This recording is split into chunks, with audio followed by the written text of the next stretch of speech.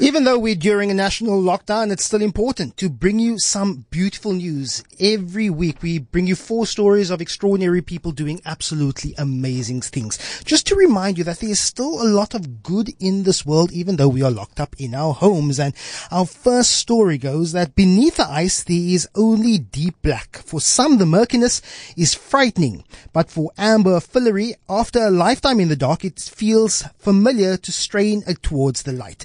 The diver glides through inky liquid, muscles screaming, lungs pounding for air, and she's pushing weakness out and away from her.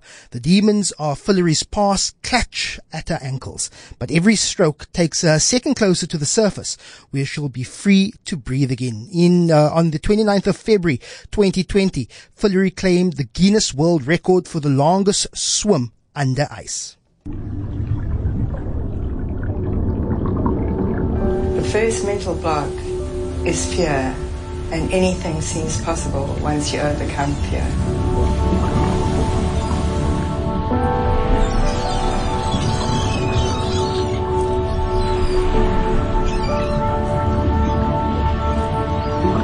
I really wanted to do it. One, for myself, and the other is because hopefully through doing this and through sharing this message and being very open about the battles I've had to face, I can inspire some other people to make them realize that depression or addiction, there's always a way over it, there's always a way through, and you can have dreams and you can still achieve them even if you've been battling. Don't let addiction and depression get in the way of your dreams.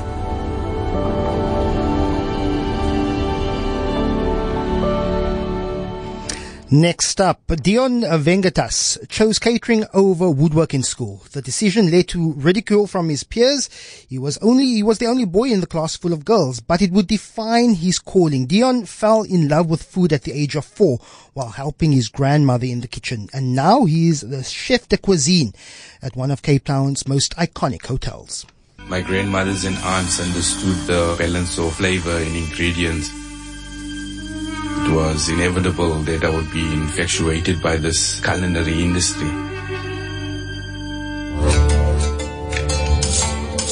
I always wanted to be a chef, but I couldn't afford it. My uncle Swari, he saw my potential and hunger for this industry. And one Sunday, he just out of the blue offered to pay for my studies. Since then, my career has taken an exciting turn. It's been a very difficult run up this ladder. It's not an easy industry in general, but I love the abuse and pressure that I come back for more every day. One of my highlights in my career was being part of the South African national culinary team and competing at the Olympics. The 2 morals that I live by is respect the ingredient you work with and truly cook from the heart. These are the philosophies that allow me to turn simple ingredients into masterpiece paintings that I put on a plate. The first thing people do when they encounter Vuketa Makari is the brick is given to a sniff. A very difficult line to read. That's because it's made out of human urine. It would, in a world where resources are consumed faster than they're developed, we're running out of material for production while destroying the earth in the process.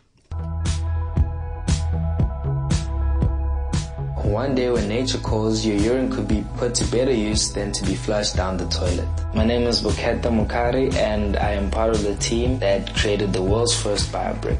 The BioBrick is a solution inspired by nature. All we've used to make the BioBrick is sand, bacteria and urine.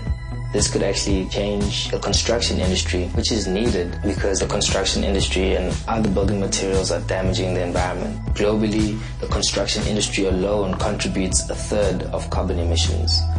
For the science world, it's very exciting. We're moving into a world where we'll start looking at waste as a valuable resource. We underestimate how a bizarre idea can change the world. I hope that I'm able to inspire young scientists to follow in my footsteps by staying curious. And finally, the body is the ultimate vehicle of life. Our brains lead the way while our organs are the gears that keep the limbs moving. But what if the most important one has holes in it? Claire Lister was born with a congenital heart defect where all 4 of her chambers had punctures, forcing oxygenated and deoxygenated blood to mix.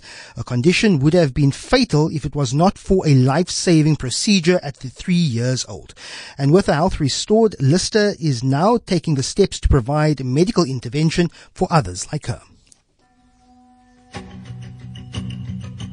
I'm Claire Lister and I run to Save Lives.